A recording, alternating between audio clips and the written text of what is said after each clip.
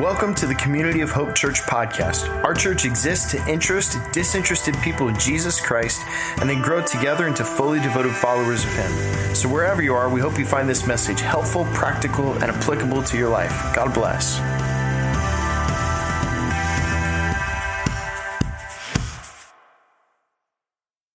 Well, good morning, everyone.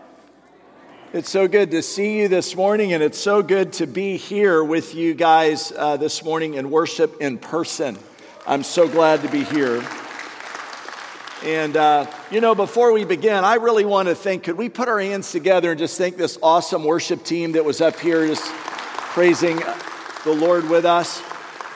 I have to tell you, one of the things that is so moving to me is that when I can watch every person up here and see their own offering they're bringing to the Lord. These are not players and singers, but they're worship leaders inviting us into the presence of Almighty God, and I'm so grateful for every one of them. You could probably thank them again. Yeah. Hey, before we get started, too, I wanted to just share with you that Pastor Jose and Gigi and little Caleb are doing great. And, yep, they're doing great. And word on the street is they're going to be back in the saddle next week. Pastor Jose will be back here with you, and we're super pumped about that.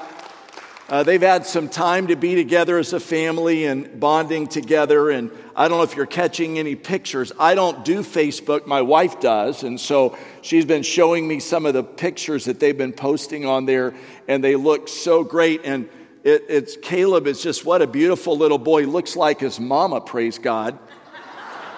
So God has been good. So anyhow, I'm so grateful for them. And I want to say this would probably be my spot to just say thank you for loving Jose and Gigi well. Thank you for loving them well. Jose is our guy for this campus, and we just believe in his leadership. And I'm telling you what, he is a young man that is hungry.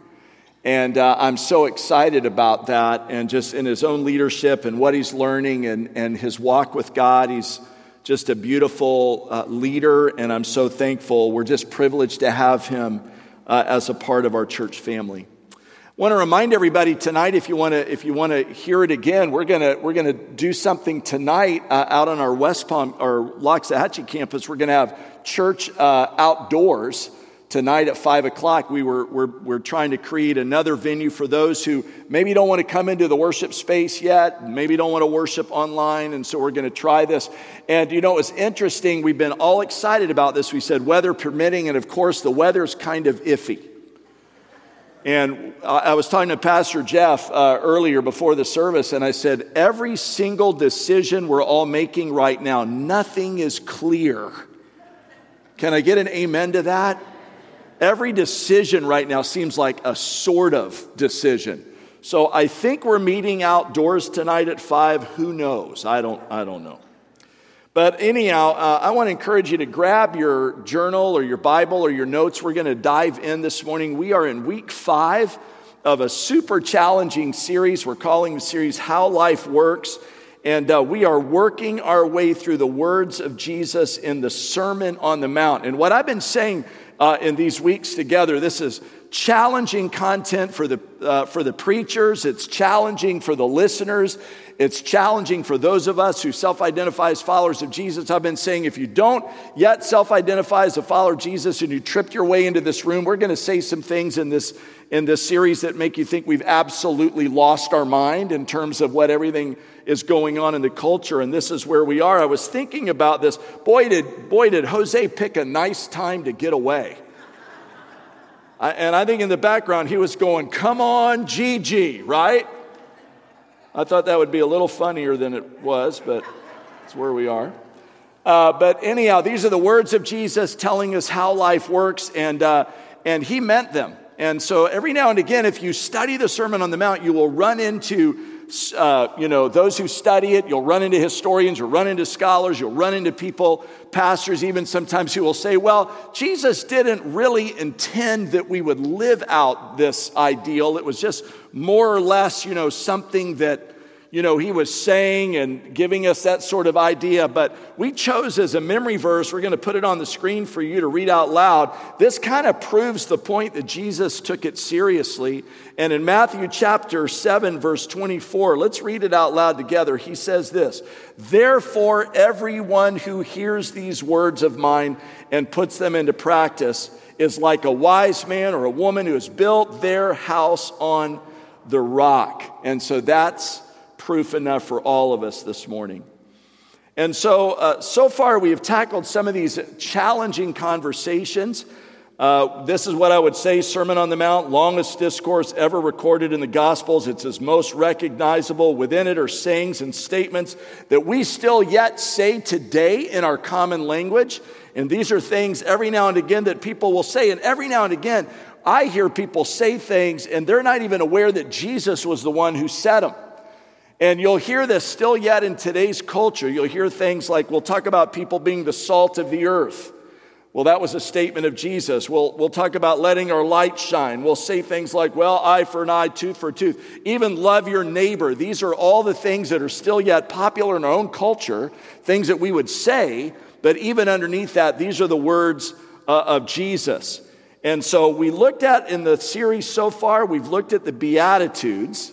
And these are the blessed are statements, and there's many of those. And then after we looked at the blessed are statements, we began to look at, over these last weeks together, the disorienting words of Jesus that come in the Sermon on the Mount around 6 very important statements. We've taken a moment to look at every one of them, and it begins like this. This is the way I think of it. He says this, "You have heard it said." Say it with me. "You have heard it said." Say it again. "You have heard it said." But then Jesus says this, "You have heard it said, but I say unto you." And so what he's doing in that moment, for many of us know that Jesus didn't come to abolish the law, but he came to fulfill the law. And so we learned that these are important statements. And within these statements, this is what we've been saying.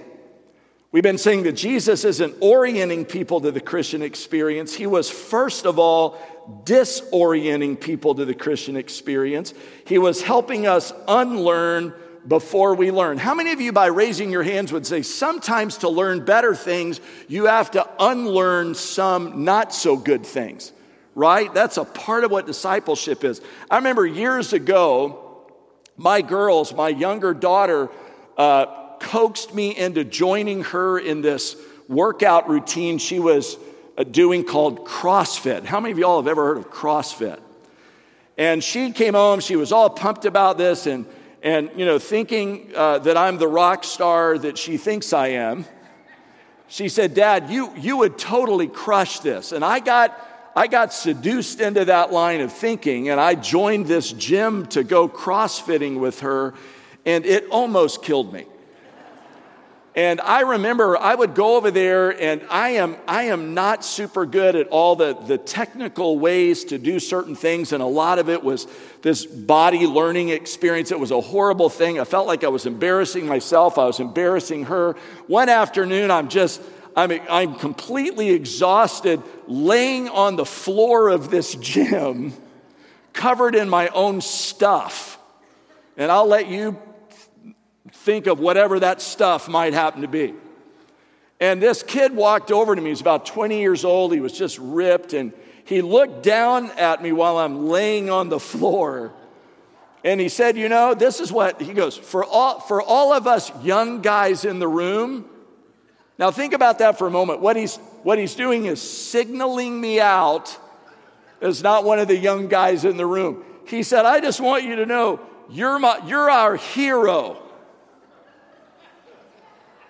Now get the scene. I am laying on the floor in my own sweat and every other kind of thing. And I thought, I was looking up at him, and I thought, if I had the energy to kick you, I would. But when I think back about that experience, I was doing all of this radical unlearning to learn some other things, namely that CrossFit was not for me. That's what I was learning. But I will tell you that when Jesus makes these incredible statements, in a way, he's disorienting us to the Christian experience. He's taking some things that we might think where we might have planted a flag and said it's this. And there might be some of those statements where we go, well, it is this, but it's also something else. And so Jesus was orienting, and these are some of the things he said. This is what we've gone through. I don't want us to misunderstand this. He said, you've heard it said, don't murder, but I say unto you, don't assassinate people with your words. Can I get an amen? He said, don't commit adultery, but Jesus said, but I say unto you, do not look at people lustfully. He was reminding us there that we're more than meat, then we're more than bodily urges. We have souls that will last forever. He said, you have heard it said, and he starts talking about divorce, and he starts saying, don't divorce. It's a sin. You should take it seriously. And if you do have to divorce, you should do every single thing you can to try to avoid it. He goes on from there, if it's not challenging enough. He says, don't break, you've heard it said, don't break your oath, don't break your promise. But I say unto you, keep your promise. Promises matter. Your promises are less across your heart than they are more of a hope to die. And then last week, if it wasn't challenging enough, he said, you have heard it said to love your neighbor, but I say love your enemies. And in that moment, he was saying, I don't want you to practice unlimited revenge on people. What I want you to practice is unbounded love for people. And when you think about these statements, here's, church, what I want you to know. None of us are exempt from this. I mean, if we're doing the work rightfully, every one of us is challenged by this. Nobody gets a pass on this. It's kind of hard stuff. I remember back in the early days of my discipleship, which took place in this church, by the way, not this building, but in this church. I had a friend of mine, his name was Court Patton. And he married a hometown girl from this church. Her name was Tiffany Trexler. And I remember Court and I were very good friends, and we were growing in our relationship in the Lord together. And we would get together, and we would eat barbecue. I think we would go to Sonny's, I think it was, and we would eat barbecue, and we would talk about what we were learning in the Scriptures. And one day we were talking together about some of the hard things we were learning, probably this kind of stuff we're reading right now. And Court made this statement. It began to be a joke between us. He would say, these are hard teachings, who can accept them? Which is what Jesus used to say, this is a hard teaching, who can accept it? The disciples, would say that. And sometimes we want to read these things and we go, these are hard, who can accept them? And what Jesus is doing is he's disorienting us to the Christian experience so that he might produce more fruit, so he might take us into a deeper understanding actually what the fulfillment of the law actually is. And so when we get through with all of that, if that's not challenging enough, we're moving on now to a different part of the sermon. And I want you to notice, as we move into this today, I want you to notice how it almost feels like the atmosphere in what Jesus is saying begins to change.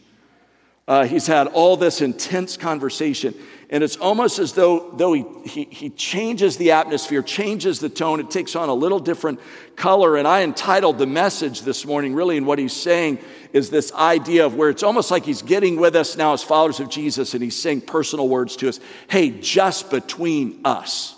I used to have a friend of mine that would say that. If he ever wanted to say something important to me, so he'd go, hey man, just between us.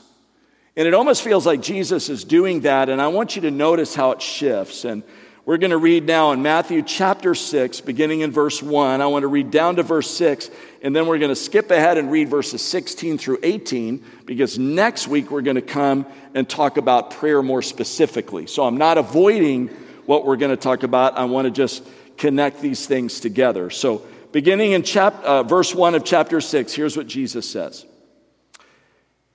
He says, be careful not to practice your righteousness in front of others to be seen by them. For if you do, you will have no reward from your Father in heaven. No reward. So when you give to the needy, do not announce it with trumpets as the hypocrites do in the synagogues and on the streets to be honored by others. Truly, I tell you, they have received their reward in full. But when you give to the needy, do not let your left hand know what your right hand is doing, so that your giving may be in secret. Then your Father, who sees what is done in secret, then he will reward you. And going on in verse 5, he says, and when you pray, do not be like the hypocrites. They love to pray standing in the synagogues and on the street corners to be seen by others. Truly, I tell you, they've received their reward in full. But when you pray, go into your room, close the door, and pray to your Father who is unseen. And then your Father who sees what is done in secret will reward you. And then over to verse 16, he says, and when you fast, do not look somber as the hypocrites do, for they disfigure their faces to show others they are fasting. Truly, I tell you, they have received their reward in full.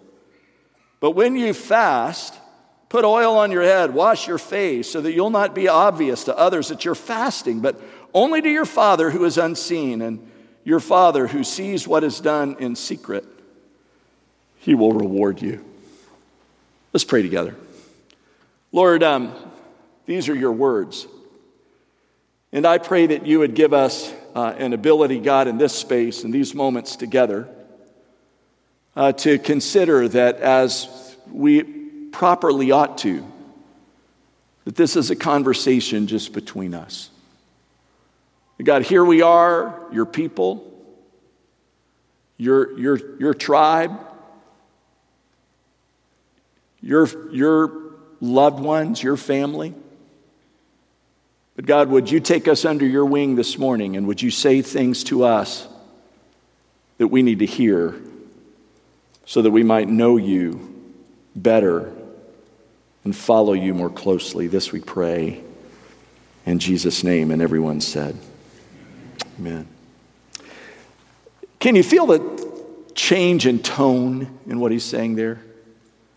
Again, it feels to me almost like he's just sort of calling us around, almost sitting us down at a table somewhere, and he's saying, hey, let me say a few things between us that we need to know, that we need to understand. And what he does is he points at these three things. He mentions three, and I want to make sure that I mention them. He says, when you're helping the poor, do it in secret. Don't blow the trumpets. I know that sounds crazy. It's not about you, it's about the other person. Do it in secret. Bring dignity to the experience. I was thinking about this. On this campus, we have our community care center. And we've set it up. I mean, it just looks like a store. So the people who come in there can feel dignity of being involved in selecting and choosing what they need to help them out. And he says, so whenever you're doing this with the poor, he said, don't let everybody know what you're doing. Do it in secret. I was watching recently, somebody showed me this thing that is tracking right now and trending on YouTube where people of incredible means are going out and they're filming themselves giving large checks to the poor and the homeless. And that sounds, in one way, it sounds great, but here's the interesting thing about it. There's no dignity or no humanity in it. They're taking film crews so that they could film somebody watching this and doing this. I watched one this past week where a young man, probably not money he earned, but money from somewhere else, was giving a person on the street a check for $25,000. He never once looked at the person. He only looked at the camera. And to be honest with you, it was disgusting. And this is the kind of thing that Jesus is saying. He's saying, keep it between yourself. Then he goes, secondly, says this. He talks about prayer, and he said, when you pray, he said, do it in secret. Don't make a spectacle of it. Don't turn it into a thing. Don't pray long to get attention. Don't be weird. Don't brag about it. Don't announce what you're doing. Keep it between you and God. This is some of the measure of our Christianity. And then he talks about fasting.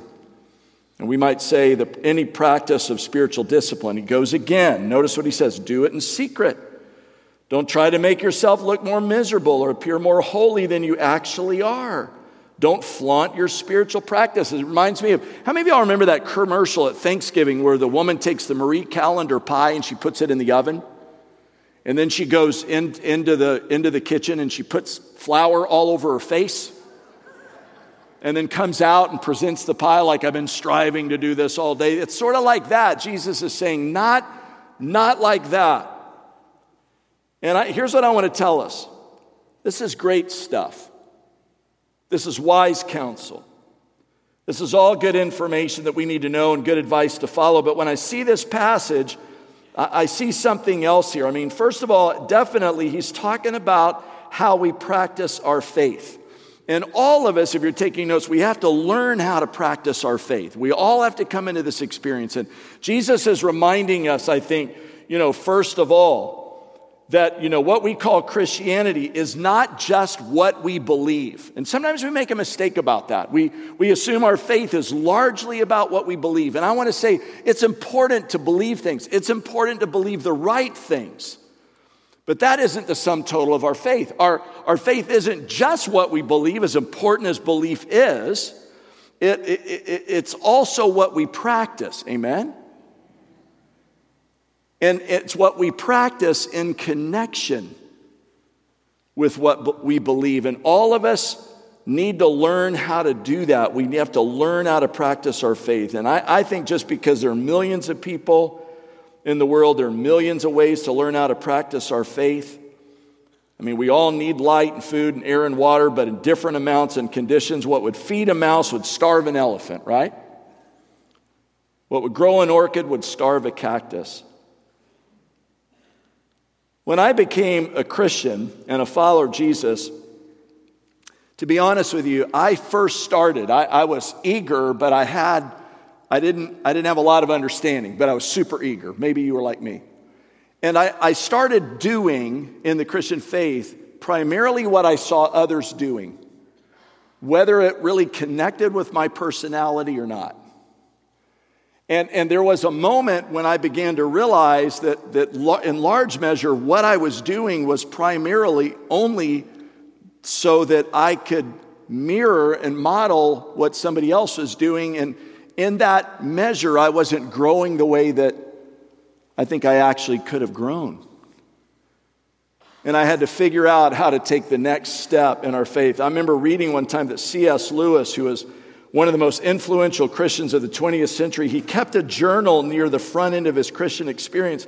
And then he realized one day that when he was journaling, it made him preoccupied with himself. And so he quit journaling. We all have to figure our way out, but it's not just what we practice, it's what we believe, it's what we practice.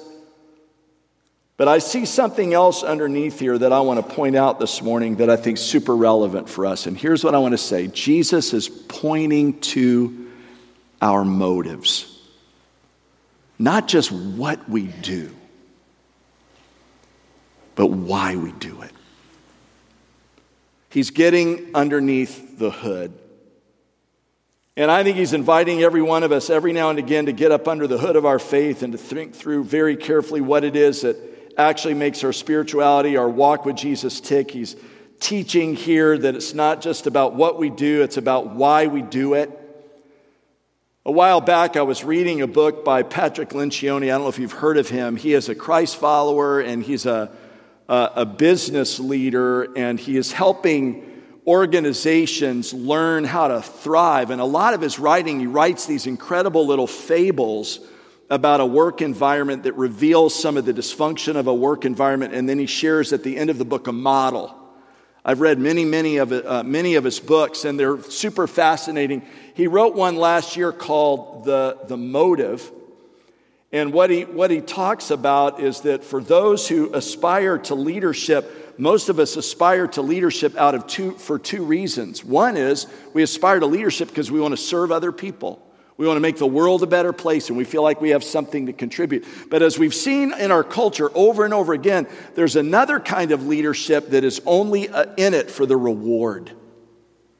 And he said that is a dysfunctional, corrosive way to lead. And sometimes when I think about the Christian experience, we have to get underneath why we do what we do and to discover the essence of what the faith is all about. Dallas Willard said it this way. He said, spirituality wrongly understood or pursued is a major source of human misery in the world and rebellion against God. It turns out he's right. And far too many of us wear the facade of Christian or religious, and when we do this, we have cut the heart out of the Christian experience. And we're in danger of harming our own faith and torquing and twisting the faith of those around us.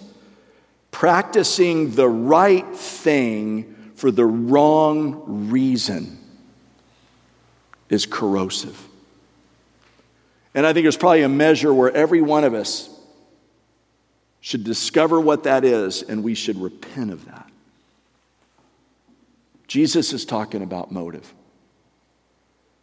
And underneath motive, I think that unfolds into something else that I want to point out this morning, because I think if we get this right, what I'm going to share with you, motives tend to follow in the right way. And underneath our motive, I think Jesus is challenging those who would listen just between us about the audience for which we actually do things. What is the audience that we're trying to garner? One of the biggest learnings for us right now is that we have to remember we have an enemy of our souls that will always create ways for us to get the cart in front of the horse and get our spirituality and our motives wrong. This is true. And I got to say right now, we have tech industries that are completely built on the model of creating an audience.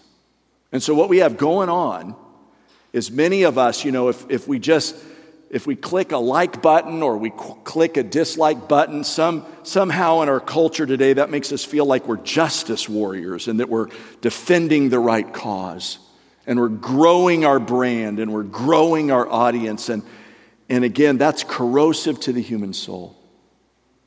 Part of what it means, I believe, to follow Jesus is that more and more and more we aspire to have an audience of one, which is Jesus.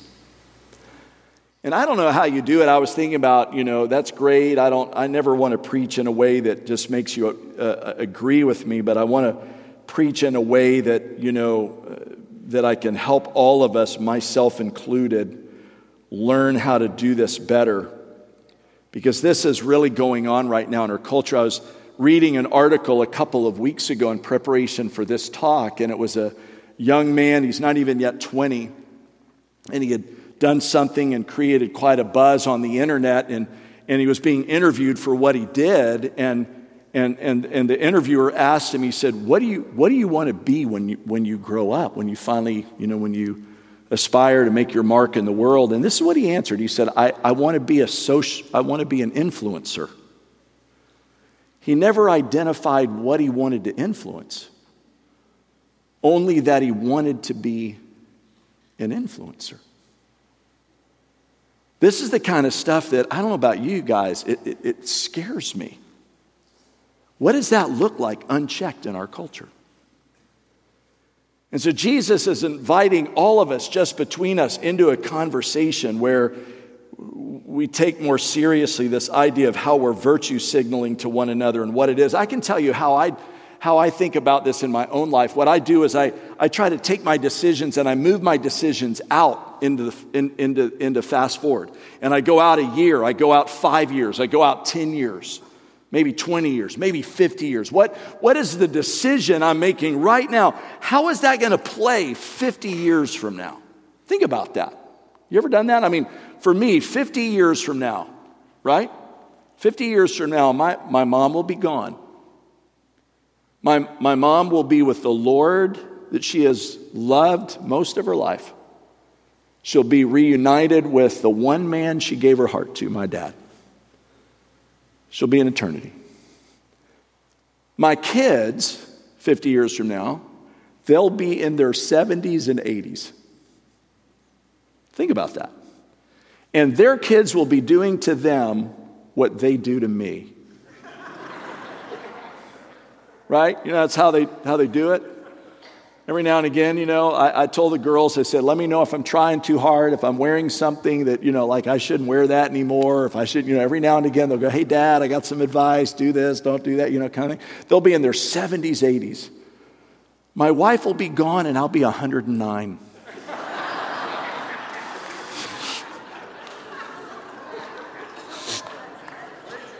Preach it. I mean, every one of us, we have to take who we are and how we're being formed and move it into these other spaces, right? I mean, how's it going to play?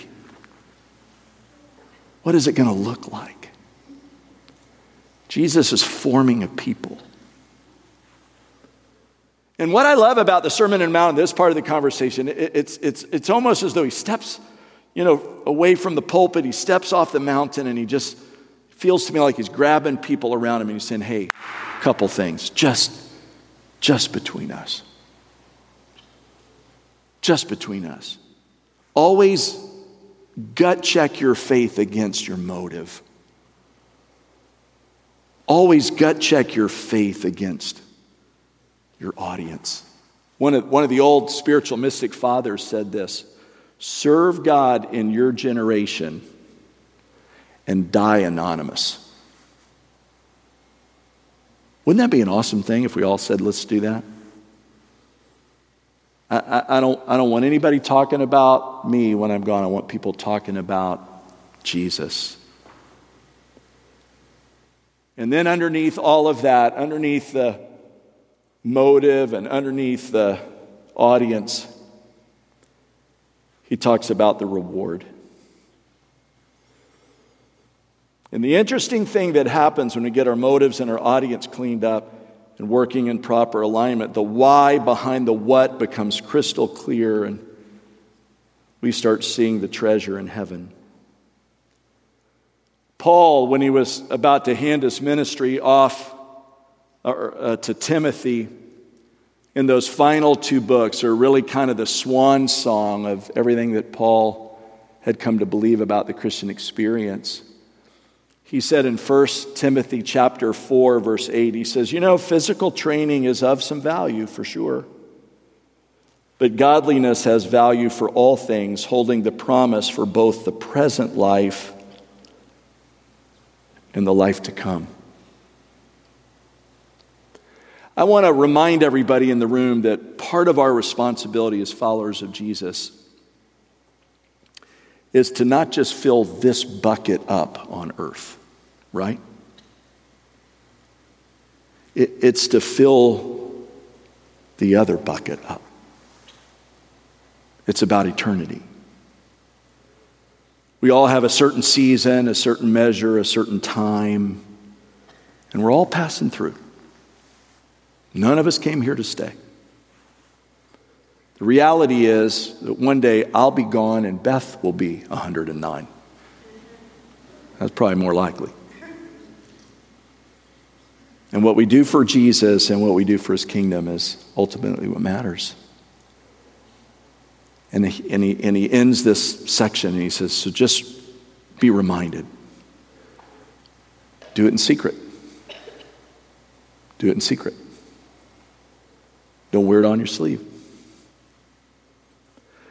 For me, I can tell you how I try to define that.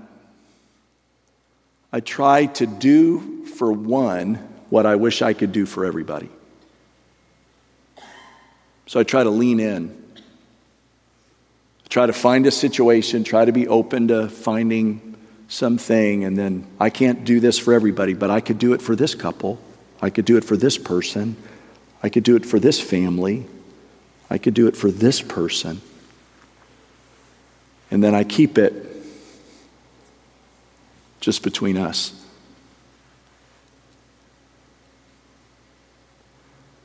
I want some things in my own life that are going behind the scenes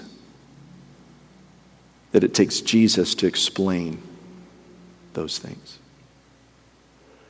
And when you look at the life of Jesus, what you find over and over again is that's what he was doing. I wonder so often if that's why he was always, the Bible says, going away by himself to pray and have conversations with his Father. Wouldn't you have loved to have been there just between us? So I want to offer a challenge to you. This week, here's what I want to encourage you to do. I want you to try to put in practice. I want you to do for one what you wish you could do for everybody. And that might look like a note you need to write. That might look like a phone call, a meal you drop by. Might look like a coffee you're paying for the person behind you, some act of service that you never tell anybody about, but you would say to Jesus, hey, this is just between us. And I think the Holy Spirit works in those things in ways we don't even understand. I think kindness has spiritual power attached to it. So I'm going to invite you into that as we all go on random acts of secret service in Jesus' name. Would you receive this benediction? Now would you go from this place filled with the presence of God, being reminded yet again that he sees you, that he loves you, that he cares for you, and that he has given you the great call to represent him in all of the spaces you find yourself this week, that you might say to people around you, I see you and you're welcome here. Go in his grace and go in his love. In Jesus' name, amen. See you next week.